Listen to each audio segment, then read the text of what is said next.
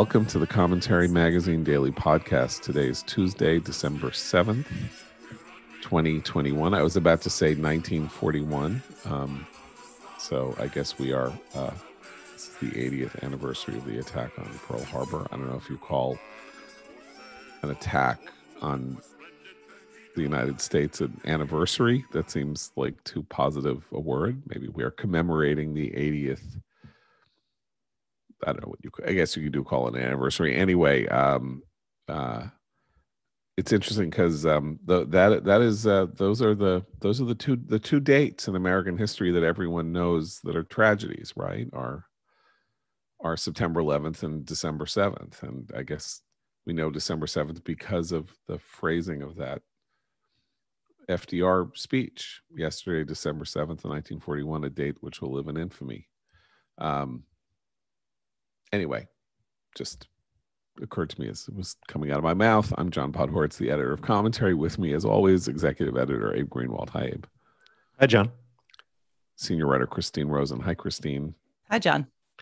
And associate editor Noah Rothman. Hi, Noah. Hi, John. So we find ourselves yet again in the conundrum of watching politicians go, American politicians go absolutely haywire over the Omicron variant, while yet another day passes and there is no word of a single death from the Omicron variant anywhere on the planet Earth. Noah, you were startled last night to get an alert from the New York Times to this effect. Correct. There have been rumors and buzzing hints and suggestions, but South African researchers finally compiled the data that they have from the Omicron variant into a report that can be analyzed and peer reviewed. And the upshot of the report is essentially that, yes, far more contagious. Yes, likely far less severe, in a way that is very hopeful insofar as its severity and the rapidity of its spread can end up replacing or supplanting the prominence of other variants that are actually more severe and result in worse outcomes as a result of infection, which would render this virus far less deadly, obviously, and paradoxically, much less of a threat. Ultimately, good news. It's a sort of good news that you would think would be shouted from the rooftops, but the public doesn't seem to have much appetite for good news. At least the people who consume news for a living and for entertainment, and do so manically and obsessively, they don't seem to be welcoming this as good news. So you're calling. You wonder why. So you're saying something just occurred to me, which is that this is now like COVID fan service. You guys know the term fan service, right? Which is this conundrum in the popularization of popular art that arises from sort of small but passionate followers and comic book readers or science fiction fans, that kind of thing. And then the question is, when they take some comic book work and make a movie out of it or a TV show out of it, how much of what they do needs to be fan service? How much of what they do needs to serve the interest of the small but incredibly powerful and potent base of people whose passion for the material has really gives it its sort of jumping off point. And there's no answer to this debate, but the Omicron going back into sort of like a COVID panic over a variant for the people that you're talking about, not the public, but the very online people in the United States on Twitter, social media, work in newsrooms, is like, it's almost like fan service, because what we're actually getting is, there's no plot here. There's actually no plot. Like there's or it's an it's just a interesting big slow fight moving sequence. plot. It's a lot of explosions. Or there aren't any explosions. The point is that this may be either the dog that didn't bark, or maybe the escape route out of COVID entirely, both of which are not melodramatic, conspiratorial, feel bad stories, but maybe the opposite. Not that people getting sick from anything is something that anybody should celebrate. But I will grudgingly concede that it's too early to know definitively one way or the other what this means. But it's too early for anybody to know what this means. And I'll pat myself on the back because no one else is going to pat. But the very second that this happened, all of us on this podcast entertained the idea that this might be good news. I wrote it on the blog that it might be good news because the reaction universally among the people who consume this sort of fan service and who feed into it, namely the public health apparatus that is a ubiquitous fixture on cable news, welcomed this event with abject terror. It was time to lock down again. It's time to shut travel down again. In fact, we did shut travel down again from a bunch of African nations for no discernible reason because many of them didn't even have Omicron variant cases. After knowing that it was already spreading in places like Western Europe and Canada and indeed the United States. But we should still, even today, there's still like, well, why don't we just demand that travelers quarantine for 14 days anyway, just in case, What's the harm? Well, the harm is 14 days of lost economic activity. That's a big deal. And the harm is also distancing ourselves ever more from reality, which makes resuming anything resembling normal life impossible. It occurs to me when you talk about this being fan service that even before the pandemic, there was a sort of marketplace for disaster porn of various stripes and infectious disease porn as well. Meaning there were a group of people who would follow outbreaks of, foot and mouth disease, somewhere or whatever else. And, or bad weather, occurring somewhere. And that marketplace has now become mainstream as a result of all this. Yeah, well, it's interesting because there was a point, I don't know, 10, 15 years ago when it started to become clear that there was an interesting Venn diagram unity between people who love to study and get in the innards of polls, these kind of poll heads, and people who are obsessed with weather patterns.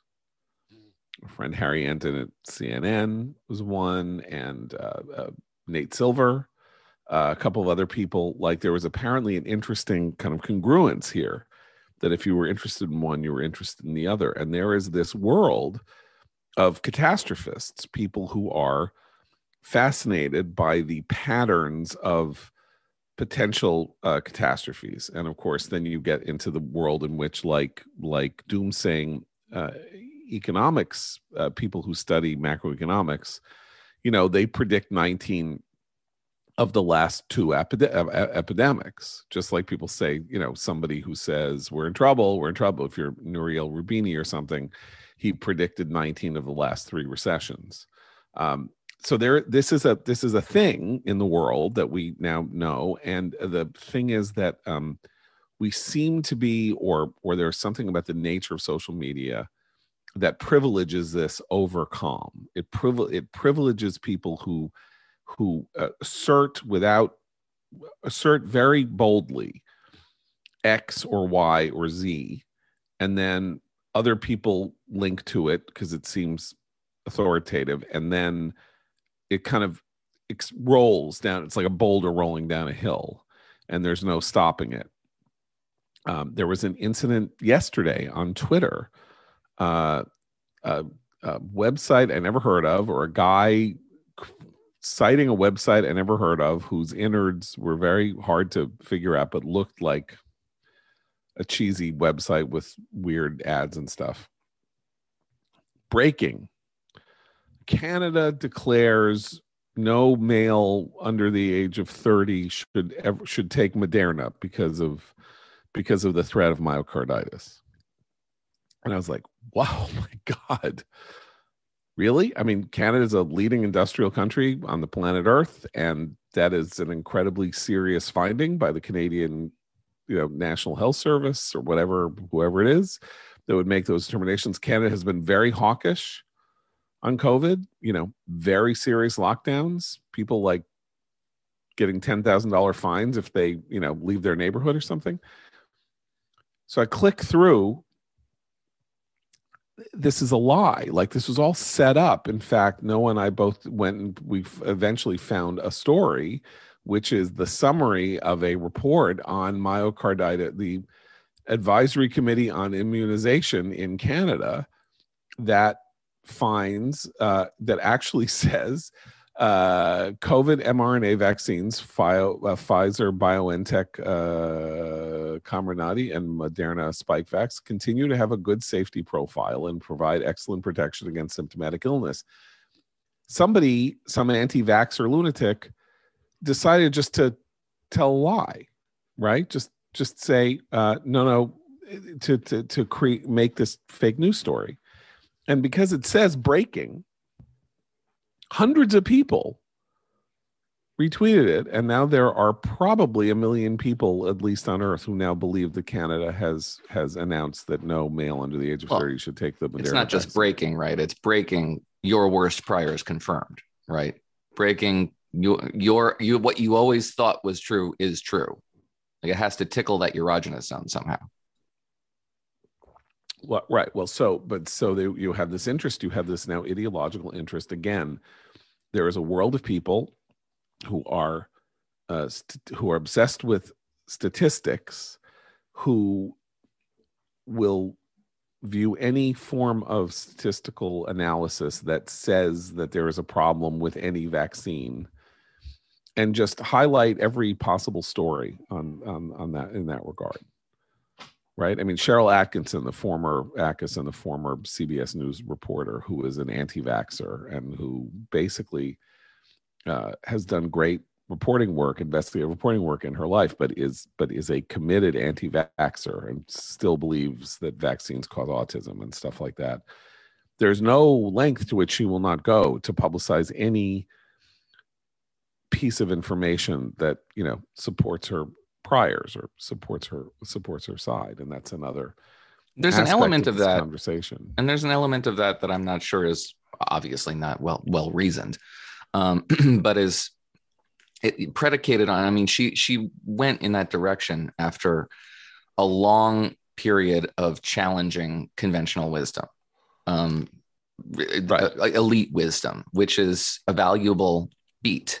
Right. Certainly a valuable psychological predisposition to say, okay, well, this is the consensus. If everyone's saying this, sort of the 10th man theory. And that's good. But becoming overly invested in that as a source of identity leads you in the direction of mania and conspiratorial thinking. I mean, I think that's a very good point. Yeah, that being a heterodox or refusing to believe in the conventional wisdom or orthodox answers to everything can become, after a time, almost a fetish, and that every story is being mistold or being told to benefit the interests of some corporate interest or something, and you're never told the truth, and nothing is ever truthful. That said, I mean, Cheryl Atkinson is not one of these people who's retailing a false story about Canada banning the Moderna vaccine for men under the age of 30. But I'm sure that there is, again, a Venn diagram of people who follow Cheryl Atkinson, with great passion, and people who are instantly going to jump on some dubious or false story like this and spread it around. So it's a dangerously easy habit to develop too, because it's like flicking a switch. Once you allow yourself to be a contrarian on an issue that there's on which there seems to be a consensus, you find no shortage of evidence for a whole array of things that you find reason to now question. I also think that, it's very hard when standards are shifting and the ground is shifting under you. A lot of us, you basically sort the world into camps. I mean, a lot of people do it into partisan camps. So you hate the party you don't vote for, and you believe that they're acting in bad faith and all of that we know about. But I mean, like, things shift.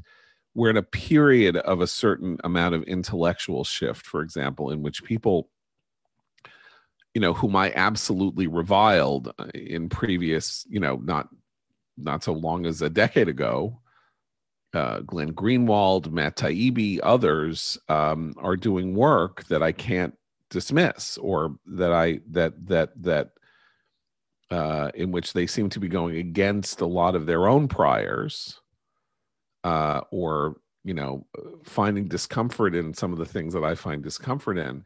And that is a hard transition to make intellectually from somebody whom, you not only thought ill of, but thought was actually doing harmful, was promoting harmful ideas and dangerous ideas, to say, well, he did that before, but these things that he's saying now, I like. So I guess he's okay now.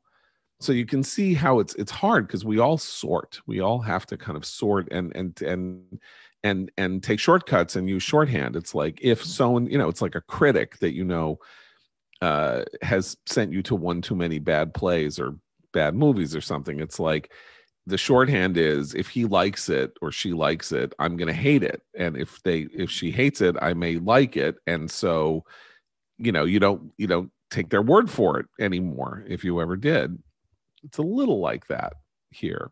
But so heterodoxy is important. It's a form of intellectual freedom. But when it becomes the province of everything is heterodox, and you don't believe nothing, believe absolutely nothing, and there is a lot of that in the world of people like us who are outraged by public health officials and their draconian, authoritarian hunger to control human behavior and all of that, and then believing anything. Like it's like almost you just follow the logical consequences of your argument about where Anthony Fauci and Howard Zucker of New York and I don't know, Leana Wen and stuff, where they go wrong. And then you say, well, anybody who says anything like we better be cautious about Omicron is a servant of this, creeping authoritarian fascism. Because it's not. Obviously, you should proceed with caution in the middle of a pandemic, which is not yet over. The death rate is climbing again over in America. We were at 900 a week ago, and we're now at 1,000 or 1,100 a day now. That's not because of Omicron. It's still because of Delta. But we're not out of this. I think that this is what you're describing is responsible for a part of the sort of split that we see on the right. One aspect of the several splits we see on the right is that it's sort of not enough for people like us, conservatives like us, to be skeptical of stupid things. I have friends on the right who with whom I now have sort of tension with, because that healthy skepticism isn't enough. I have to be sort of nihilistic in my distrust of everything. Then I'm okay, and then I understand what's going on. Well, and you're expected to publicly state your opposition to things like vaccination in order to prove that your skepticism is genuine rather than just, partisan or instrumental. And I will say, though, that to John, to your earlier point in the podcast about social media and how it spreads this stuff, I think it also has a weird effect on those who want to keep the crisis going. And the example I'll give you is the New York Times reporter who was tweeting a thread about how horrified she was about how people weren't wearing their masks properly in line to get on an airplane recently. And this is the reporter who's bungled her reporting of COVID multiple times after they fired the very good science reporter, who a lot of rich white kids were offended by on a New York Times. They fired Donald McNeil, right. And then the lead COVID reporter is Apurva Mandavilli. Yes, and she's had several an embarrassment. She's terrible. She's made serious and very simple errors of both judgment and interpretation. But she had this long thread just tweeting about, oh, this is terrible. This person has a mask under their nose. This person doesn't have the right mask. And the thing is, if you put that out on social media, she got a lot of, yes, isn't it awful? It's just terrible. So there are two things here that struck me. One is that I don't want to know just how neurotic the New York Times science reporter is on COVID. That makes me mistrust her judgment and her reporting even more. But the second thing is she's getting a lot of positive feedback for her neuroticism, and she can ignore or block the people who say, you're crazy, calm down, it's not that big a deal. And so that feedback loop among the people who are charged with responsibly informing the public is also worrisome. Let the record reflect that when we returned from Thanksgiving break, I introduced a theory that you all mocked, that the reason why this became such a giant deal and had such an outsized reaction in the face, and despite the dearth of evidence to base any reaction on, was because it broke right on Thanksgiving night. And the main story dominated the Friday after Thanksgiving, when the only people who are consuming news and talking about news on an engine that generates response and reaction from elite quarters, Twitter and other social media venues, are manics and lunatics and people with nothing better to do than to obsess over current events, who genuinely drove the news cycle, in my view. I think it contributed. I really do. Okay. I want to throw a brushback pitch at you, but before I do that, it's time to remind people that as you are considering holiday giving, presents under the tree, we members of the Jewish faith have already had our 8 nights of insane present giving. So I now move on to the rest of you to say our friend David Bahnsen's book, There's No Free Lunch, 250 Economic Truths, is a fantastic Christmas gift for any young person, or indeed any person who wants a easy to follow daily guide to both the economic realities that we live with and the way they connect to faith tradition and to our American liberty. David divides this into 250 individual pages exploring themes in economics and making sure that he shows how faith and liberty are inextricably linked to the proper practice of economics to encourage human flourishing. So that is There's No Free Lunch by David Bahnsen, Bahnsen. Go to Amazon, go to Barnes & Noble, go wherever you find fine books, and make this a wonderful stocking stuffer for everybody in your family and among your friends. David Bahnsen of the Bahnsen Group, the antidote to the intellectual spaghetti of the financial services and management industry. Okay, here's the brushback pitch. You're saying that this happened because people on Twitter and on social media had nothing else to talk about for 3 days, and threw everybody into a panic. A contributing factor. Okay, I believe, and I think you can now see this in Bill de Blasio's kind of seizure of a private sector mandate in New York that will take place 4 days before his mayoralty is over. Various other hawkish behaviors, Biden suspending travel from African countries, ginning up testing and stuff like that at airports, all of that. I believe that Democratic politicians, and apparently de Blasio wants to run for governor, they think that COVID hawkishness is their sweet spot, that this is politically something that is good for them. They believe in what they're doing. I'm not saying that they're doing this cynically, but that A, they believe in what they're doing, and B, that this is good for them, that this is what people want. This is what they deem leadership. This is what the people in their bubble make clear they like them most for. And they are going to lean into this when they get a chance, because nothing is going right for a lot of these people. and we can go into some of the urban crime stuff in a minute. And so they have a political opportunity, and they're going to feed into it whether or not Twitter or whatever it says, whatever it says. This is what their pollsters are telling them. This is what their advisors are telling them.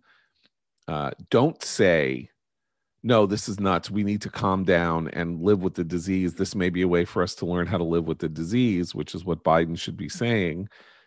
But he doesn't want to say that. He wants to look tough because they still haven't fixed the, supply chain problem. Like, the more you look at the present circumstances under which we live as a result of COVID, he's getting blamed for them. So he's got to look like a fighter against the disease, a fighter against the variant. So that's anyone want to share? So this is the big fight between me and Noah. So Abe and Christine, you serve as you're the judges. I'm not saying you should be North Korean judges. You're working the refs. or the East German judges, I should say. But please, ref. Well, I mean, I hate to do this. I think you're both right. But I guess in the end, I come down on John's side, because I think regardless of when this news broke, we'd be looking at more or less the same thing. I think there's an opportunity in the new variant, because as I think I said, Noah, when you first introduced this theory, the stories that initially broke were about the crazy, funky, ramped up spikes in the proteins on the variant, and that in and of itself created this sort of scary sci-fi news hook that was simply not going to be ignored no matter what. Yeah, not to step on Christine, but I don't think John's wrong either. I just think you're talking about an environment that will signal to politicians that there is reward out there for behaving like maximalists. Otherwise, how would they know? Well, and one point of order to bolster Noah's general argument is that this has happened with other news scandals on long holiday weekends, not necessarily COVID related. There is a weird trend where everybody's like stuck at home, including reporters and whatnot, with their, maybe with their extended family, and everyone's a little stir crazy, and then some weird thing pops up on their news feed, and it becomes this obsession because they have nothing else to do. So there have been other. I should go back and look through. I'm sure someone's compiled them, but this is a weird social media tick. Like, certain stories that would otherwise be overlooked on a regular news day do get more play for a couple of, like, maybe a 48-hour cycle on holiday weekends. Okay, well, human nature. Okay, that was an excellent form of adjudication. Of course, we have a problem because we only have 2 judges and not 3, and so there's no resolution. But Abe's always right. Abe's always the wise. Abe is always right. So okay, well, good. So Abe said I was right. So I'm except no. Abe earlier this podcast said foot and mouth disease when I meant hoof and mouth disease. So I'm not always hoof is a foot. Yeah. I like foot and mouth disease is a much better is much more flavorful, I would say, and interesting as a metaphor, no matter what. But when I say nothing is going right, I mean, we've been. It was, I think, 15 years ago that Walter Russell Mead came up with this notion of the blue state model, referring to the rise in a new kind of more activist government that was seeking in blue states to. How would you describe it? To push liberal and leftist nostrums through public policy, to abjure or no longer think about being held back by fiscal responsibility or let's say the hard-won truths of the last 30 years about public safety and things like that they would just push forward with their more aggressive campus-originated ideas about how best to organize society in a fairer and more equitable way. and that over time this was costing money. It was creating problems and conflicts within state and local governments, and that the blue state model was expensive, it was incompetent, and that over time it was going to fall apart of its own contradictions. Now that has not happened yet. Quite the opposite, it would appear. I mean, a lot of the fights in cities and in blue states and all that are between the left and the far left, who accept most of the same premises, but some of them say, "Yeah, you're crazy. What you're doing is a little too crazy." But where a conservative or Republican is concerned, they're both crazy, and they're both not. Neither of them is challenging the basis of this blue state model. Well, we are now, for whatever reason, we are now facing an actual legitimate crisis in the blue state model that has a potential for far-reaching electoral consequences, because they're not about irresponsible spending, or they're not about privileging, sort of doing diversity stuff and all that. We're actually talking now about root problems in everyday life that are poisoning and worsening the lives of people in the blue states, mostly relating to crime, but mostly relating to policies that have been put in place by the blue state model to address inequities, supposed inequities in criminal justice and crime. I'm talking about bail reform laws. I'm talking about the idea of limiting or ending prosecution for petty offenses. I'm talking about attitudes toward police officers that are compelling police officers to basically go back in their cars and do whatever they can not to have confrontational moments with criminals, lest their body cameras be used against them and all of that. And we have now hard data, not just anecdote, but hard data.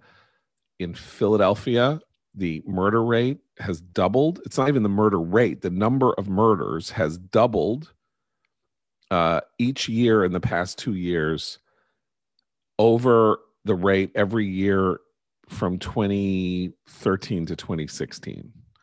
Baltimore now has had more murders in the last year than it did at the height of the crack epidemic.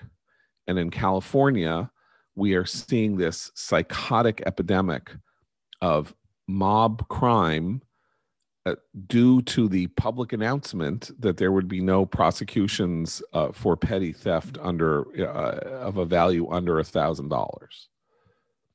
Make a public announcement saying we are not going to prosecute anybody who steals goods that are worth less than $1,000.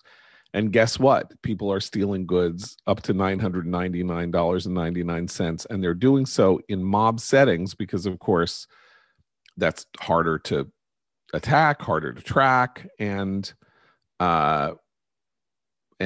creates the conditions under which there can be more of these. This is going on in every city. Philadelphia has the worst progressive prosecutor in the country, Larry Krasner, it's sort of like the model of the progressive prosecutor. San Francisco, where some of this petty crime stuff originated, has Chesa Boudin, son of two terrorists, imprisoned, jailed terrorists, raised by another family of would-be terrorists, who is now the DA in San Francisco. And you have anecdotally, streets are just less safe. In New York, people are getting killed or attacked or injured or robbed in a manner and a form that we not only haven't seen since the 1980s, but really haven't seen since the 1970s. I just want to say some of this stuff isn't even the result of the radical reform efforts. It is just the standard boilerplate blue model that you talk about. It's like the suspect in the Waukesha drive-through parade murder, had been previously released on $1,000 bail. That accords with the standard bail schedule there, like sort of long established for his level of crime. That's not even the result of a new reform. I mean, so that's seeing the institutional failure at work. Well, and that's a similar effect is happening here in DC, a long-term effort to make sentencing of juvenile criminals much more lenient and to give them, and by the way, the city council here said up to age 25. I'm sorry, but 25 is not a juvenile. So we've seen such a rash of armed carjackings and armed robberies. Armed robberies in my particular ward are up over 100% since last year. It's insane number of armed robberies. But we had a local news station yesterday send out tips to residents of DC about how to avoid getting carjacked, because we're at the point now where we've given up, I guess, on trying to prevent them. And when cops do, there's a no chase law. They can't chase these people. The ones that have been caught recently have been caught by federal police officers who are allowed to give chase. So even when these kids are captured, and they are kids, they're 12 and 13-year-olds, they're cycled through the juvenile justice system, right back out on the street, and they're carjacking again, often with an adult in the vehicle. So they hand the gun to the minor. So the minor is the one who's prosecuted for the gun charge. And so they'll be cycled right out. And the adult who's in many cases, getting these kids to do this stuff with them gets a lesser charge. So this is just like tips on how not to get carjacked. This is not good. And I swear to you, this is how it all came apart for liberals. This is how it all came apart for liberals in the early 1970s, when they were sort of ideologically predominant. Like there was very little counter response to liberal solutions for American problems. And then the general effect of anti-liberal argument was they care more about criminals than they care about ordinary people. This had many results over time. The requirement in courtrooms that victims be allowed to make statements before sentencing, for example, which was never done, had never been. I mean, this became law in most states and federally. The victim impact statement, the toughening up of bail rules and regulations, and finally the sentencing guidelines, which basically tried to remove from liberal judges the temptation to go easy on criminals, because there was no way to do that given lifetime judicial tenure. Here we have something else. We have here laws that have been passed to eliminate bail. We have prosecutors showing discretion, elected prosecutors showing discretion in saying they will not prosecute certain types of cases. We have some laws going into this that say we will no longer prosecute cases, which, if you actually think about it, you put laws on the books that say that petty theft is a crime, and then you announce that you are not going to prosecute anyone for petty crime. How is that not ultimately antinomian? Like, there are laws on the books that say this is a crime. There is such a thing as prosecutorial discretion. Obviously, we know there is, and prosecutors can't prosecute every possible case and have to pick and choose as to what they're going to do with their resources to. But when you announce that an entire area of crime is no longer basically going to be treated as crime, is that even legal? Is that legitimate? Can that stand for long? Well, and it at the heart of this liberal argument about crime is a punishing body count for the very group that the liberals claim to represent, speak for, and want to protect, which is minority communities. Rav Arora over at City Journal just wrote a recent piece that discussed this racial disparity. If you want to look at systemic racism in crime, don't look at who's prosecuted and who's not. Look at the crime victims, because the homicide spike in particular over the last year or 2 years has disproportionately affected Black communities and Hispanic communities. These are the neighborhoods where the perpetrators are often minorities as well. But if you want to look at who to protect in society, it's the law-abiding members of these minority communities who live in these neighborhoods and feel unsafe and don't like the direction that the country is going in terms of liberalizing bail and all these other things. Because many high-profile cases in just I'm thinking about the last month, there was a Columbia University grad student murdered by someone out on early release bail. There were students in the University of Chicago have been killed, again, often by people who've been released early. So there's a real body count here. And I think the minority communities that have been saying, we don't want defund the police, we want good, well-trained cops protecting our neighborhoods. Where is their representative on the left? Where are they? We've talked a lot about gentrification over the last 50 years and, 40 years, and the injustice, the economic injustice of white people moving into black neighborhoods and sort of taking them over, making them too expensive for poor and working class people, and then driving them further away where they can't, they don't have easy access to public transportation, things like that. But, gentrification itself is a result of an earlier form of reverse gentrification, which is that there were these neighborhoods, particularly in New York, but all over America, where poor working class white people lived in proximity to poor working class blacks and Hispanics. And in the 1960s, when the crime rate spiked, one of the reasons for so-called white flight, it wasn't rich white people who were only the people who engaged in white flight, finding another place to live. It was people like my grandparents who lived in the Crown Heights neighborhood of Brooklyn and who could no longer basically leave their apartment until my aunt, who worked for the city, got them on a waiting list for what is called a Mitchell Lama building in a far distant Brooklyn neighborhood, and got them out of there. It was dangerous. It was they were working class Yiddish speaking people who didn't have a nickel to their names. And it wasn't as though they were, that was the crime wave of the 1960s. It wasn't, they were going into ritzy areas and then mugging rich people. Crime is situational and often sometimes impulsive, and it was just, oh, look, there's an old, there's an old white person, let me go steal her purse, let me go push the guy up against a wall with a knife and I'll take his wallet.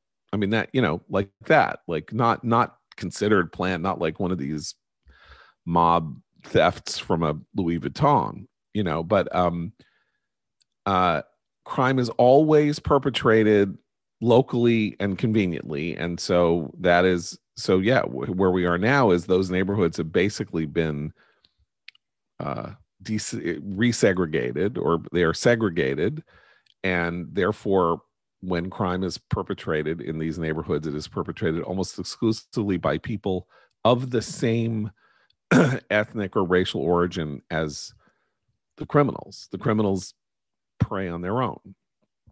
And that is a very, interesting fact, because then there's all this look, hey, squirrel stuff where it's like, no, the problem is the cops.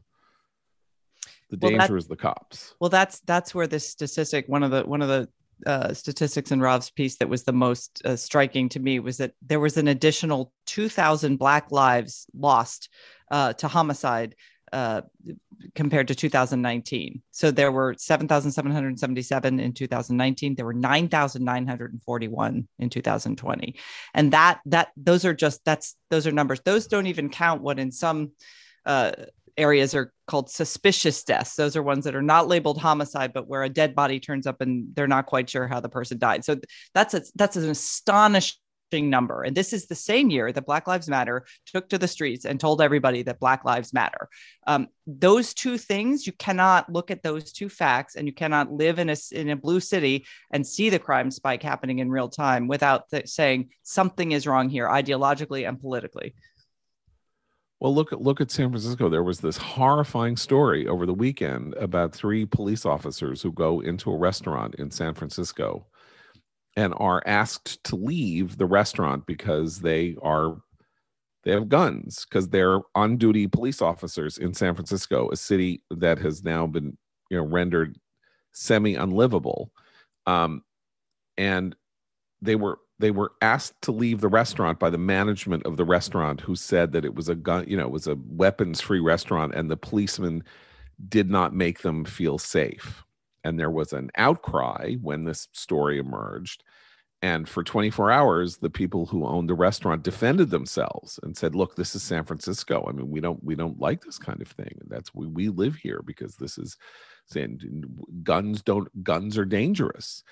Yada, yada, yada. And then I think at some point they realized they had to apologize, since of course these were police officers, on-duty police officers, whose entire life is dedicated to protecting them from having their restaurant broken into or having them, be victims of crime. But it was a fascinating glimpse into the suicidal nature of blue state ideology. But it will spread if it's not checked, because there was a mantra. It's repeated. It's part of the platforms of groups like Black Lives Matter and the Sunrise Movement. Any sort of left-leaning progressive social justice group says, we keep us safe. And what they mean by that is, we don't like cops. We don't like any actor, state actor who's given leave to have a gun to protect society, to keep us safe. We keep us safe. And it was often repeated. Antifa uses the same phrase. If you look at the numbers, well, it's not working. You have not kept yourself safe.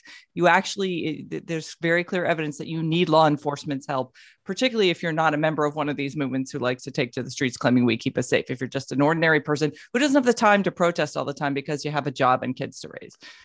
Well, what happened in these neighborhoods as they collapsed in the 1960s and the 70s was that, and police were following 911 policing rules, which is to say that they addressed crime after it happened, right? They stopped patrolling. They stopped being policemen on the beat. This was a whole new form of policing that revolutionized American, criminal justice.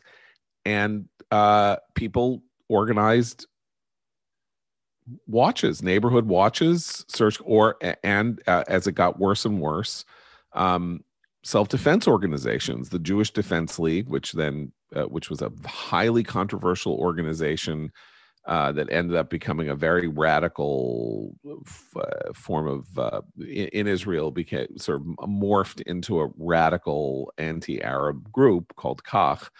But the JDL started as a neighborhood watch. It started because in the Jewish neighborhoods in Brooklyn, it was getting unsafe for people like my grandparents, and the cops weren't doing anything. And so the idea was they would walk around and protect Jews from crime. And then they got radicalized and more radicalized. And so, by the way, if what you want to do is we keep us safe, which is a Tocquevillian concept, if you think about it, it's been perverted by restorative justice notions, but yeah. Right, exactly. But if you want to keep us safe, so keep us safe, be like the guardian angels, confront criminals, raise the cost of criminals doing business, and try to help people in your community be safe from predation. But that's not what's going on at all. No, it's violent. The other thing that you see is their argument is, well, we do that in a different, more loving, inclusive way with violence interrupters, which have not really. I mean, the data on that I've started looking at it in more of a deep dive is not great. A lot of cities have them. My city has. Anytime there's an outbreak of violence, it's we'll send in the violence interrupters, and the violence continues apace or greater. So, but there are all these. They have all these sort of sloganeering, the kind of things that you imagine a McKinsey consultant coming up with and throwing at a problem like this, rather than a behavioral scientist, which is really what you need on some of this. Right. Okay. Look. So let me ask you guys. Did you know that 97% of the chickens served in the United States are dipped in chlorine? They are. Why? Well, Big Food doesn't have the same quality standards as the family farm. And that's why I'm here to talk to you about moinkbox.com. The best bacon, the best steak, the best chicken, the best salmon you'll ever eat won't come from the grocery store. You'll only find it on the family farm and caught by independent Alaskan fishermen. That's why you need moinkbox.com. Their animals are raised outdoors. Their fish swim wild in the ocean. Moink meat is free of antibiotics, hormones, sugar, and all the other junk you find prepackaged in the meat aisle. Sign up at moinkbox.com/commentary to get a year of ground beef for free, and then pick what meats you want delivered with your first box. Change what you get each month. Cancel anytime. Moink was founded by an 8th-generation farmer who was featured on Shark Tank. Host Kevin O'Leary said it's the best bacon he's ever tasted. And Jamie Simonoff, creator of the Ring video doorbell, invested in Moink. They'll guarantee you'll say, oink, oink, I'm so happy I got Moink. So join the Moink movement today. Go to moinkbox.com/commentary right now. And listeners to this show get free ground beef for a year. That's 1 year of the best ground beef you'll ever taste, but for a limited time. Spelled MOINK box.com/commentary. That's moinkbox.com/commentary. And look, it's the holidays. You deserve a gift. How about a gift that keeps on giving you joy and comfort every day, all year long? A gift that looks as good as it feels, a gift that will actually pay for itself in terms of how much more productive you'll be. I'm talking about giving yourself the gift of an X chair. By far the most comfortable and ergonomic chair I've ever used, and honestly, maybe the coolest piece of furniture I own. Not only is X Chair the world's greatest office chair, but with its patented LMX technology, it doubles as a massage chair and can even either cool or warm your back. Can your office chair do that? I don't think so. So now is the perfect time to purchase an X Chair. Buy early, buy now, and here's X Chair's holiday gift to you. Save $100 off your X Chair just by purchasing it at xchaircommentary.com now. That's the letter X, the word chair, commentary.com. X Chair has a 30-day guarantee of complete comfort. You can finance your purchase for as little as $30 a month. Go to xchaircommentary.com and save xchaircommentary.com. Any quick last thoughts on the phone call? The much brooded about, the much advanced, the much discussed phone call between Joe Biden and Vladimir Putin on Putin's designs on Ukraine. How excited are we about this phone call? Do we think this phone call is going to change? Is this phone call the phone call to end all phone calls? Well, I'm sort of discouraged by the fact that it's publicized at all, because that tells me that the event of the phone call is sort of the main message that the administration wants to get out, right? There should, of course, be a phone call. There should be several phone calls. I don't know that we need to know about it as this sort of, guess what? This amazing thing is going to happen. The president of the United States is going to talk to Putin about this. Well, it's not atypical for this sort of thing to be publicized. It would be odd for us not to have a readout of it, for example, even one that's redacted or not redacted, but doesn't include a lot of the details of the conversation. But it follows a similar trajectory to what we experienced in March and April after a similar buildup, albeit one that was smaller in scale, where there was this very highly publicized phone call between Biden and Putin. And that crisis was defused, as it were, when Joe Biden offered, as a reward for Putin's brinkmanship, a bilateral summit. The bilateral summit didn't produce any concessions. And we subsequently find ourselves in this place, in large measure, in my view, because in the interim, the Afghanistan withdrawal indicated to the Kremlin that the president was much more pliant than they believed in the face of real, genuine threats. The details of this call suggest that as a means of deterring what everybody now seems to believe is imminent aggression against Ukraine, they are preparing the, quote, nuclear option, the nuclear option of sanctions, the mother of all sanctions, which would be to cut Russia's access to the SWIFT international payment system. I don't know if I've ever heard of the SWIFT international payment system before I heard that it was the nuclear option, the worst of all possible sanctions. Dug into it and found out that Europe has been retailing this idea for some time, even voted to the effect of endorsing this sort of approach. And it seems as though Russian representatives have priced this into their actions. There's stories about representatives for the Kremlin talking about having basically assumed that this and other economic sanctions would be forthcoming, baked it into their calculations, and are to the extent that can be believed, and perhaps the costs of such a measure, if they were pursued, will be harder to absorb than they anticipate. But Moscow has anticipated it, and they don't seem deterred at all. And to the extent that we have any literature on the effect, why would you think that? Because the literature is clear. Over the last 30 years, we have found no evidence to suggest that economic sanctions of any sort, nuclear or otherwise, change a regime's behavior. And particularly when that regime is pursuing what it views as its grand strategic interests. And we have every reason to believe that Moscow believes that it is unacceptable to have a westward-oriented Ukraine sacrificing their pursuit of strategic depth. This is a grand strategic interest, and they will pursue it aggressively, militarily, if they want, and costs be damned. That's the sort of thing that you cannot deter in the absence of a credible threat of force. And neither Europe or Washington seems prepared to go to that length. I just want to be clear on what I meant by the fact that it's being, so highly publicized. Of course, it's common to know, under certain circumstances when leaders communicate with one another, but that's not always when important things happen. There are other meetings, back channels. People represent the U.S. and make our interests known in ways that we don't find out about until much later. I'm thinking of, for example, after 9/11, when Bush let Pervez Musharraf of Pakistan know that if he was going to mess around with everything we were about to do, that according to Musharraf's account, we were going to bomb them into the Stone Age.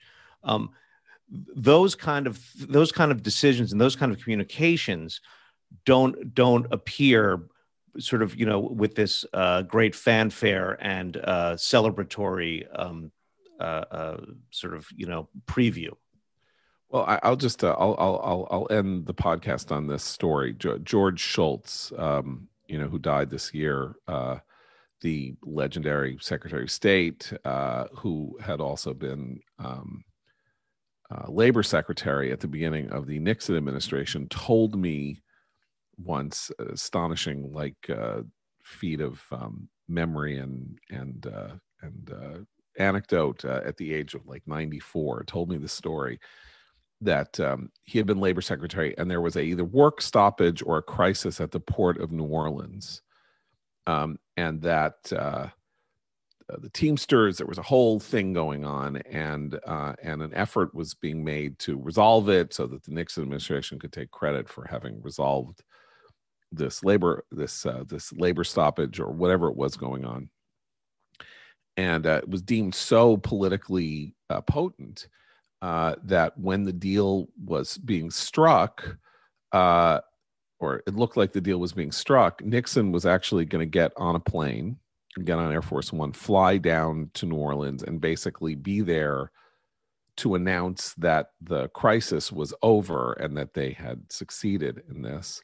And Shultz was the person who was doing the negotiating, and Nixon apparently was just about to get on the plane or had gotten on the plane and was flying, and Shultz called the plane and said, "Turn around and go back, because we haven't gotten this done, and these people cannot get a presidential visit and cannot have the president involved.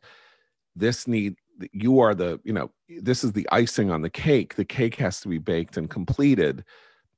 We cannot allow you to be, mired here in the middle of a negotiation that you do not know the end of and that we don't know the end of."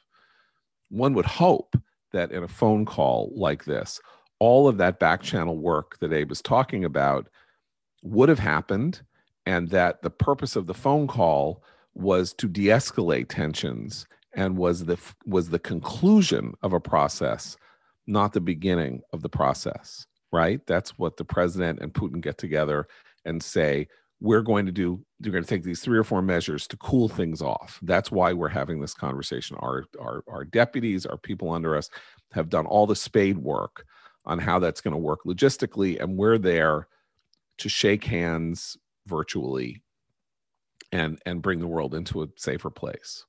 I have no confidence whatsoever that is what is going to happen. That is not the way that people are talking about this behind the scenes. It is apparently left entirely to Biden and Putin to have this conversation. Putin is wilier, smarter, and more able than Biden. He has been doing this for a very long time and has outwitted and outfoxed presidents, including Obama and Trump and others, in some way, shapes, or forms. And he's just going to eat Biden's lunch. And Biden stands there, thinks that he's some grand strategist and brilliant diplomatic player. And I think we should hold out very little hope that anything but catastrophe is going to come from this. That in ordinary times, with ordinary circumstances, with a well-run and well-managed and well-considered executive, what is happening here would not happen without a sort of predetermined end to the conversation. Well, catastrophic is the word for it. If this were to materialize, and who knows what an advance would bring? Would they go to Mariupol, port city in the east Black Sea coast? Would they go all the way to Odessa and swallow up the whole Black Sea coast? Would they sack Kiev, which is what at least German media is reporting, and the Washington Post implies in its report about this buildup? Would they swallow up a NATO partner? And Ukraine is a valuable NATO partner. They have contributed to our missions in Afghanistan and Iraq, and we are providing them with economic, non-lethal, and lethal military aid. Would they intervene in such a way that would demonstrate that no American partner is safe just after 6 months after Afghanistan? I mean, the threat to the existing global order and American hegemony is total. Crushing morosity. That's our brand. We'll be back tomorrow. For Abe, Christina, Noah, I'm John Podhoretz. Keep the candle burning.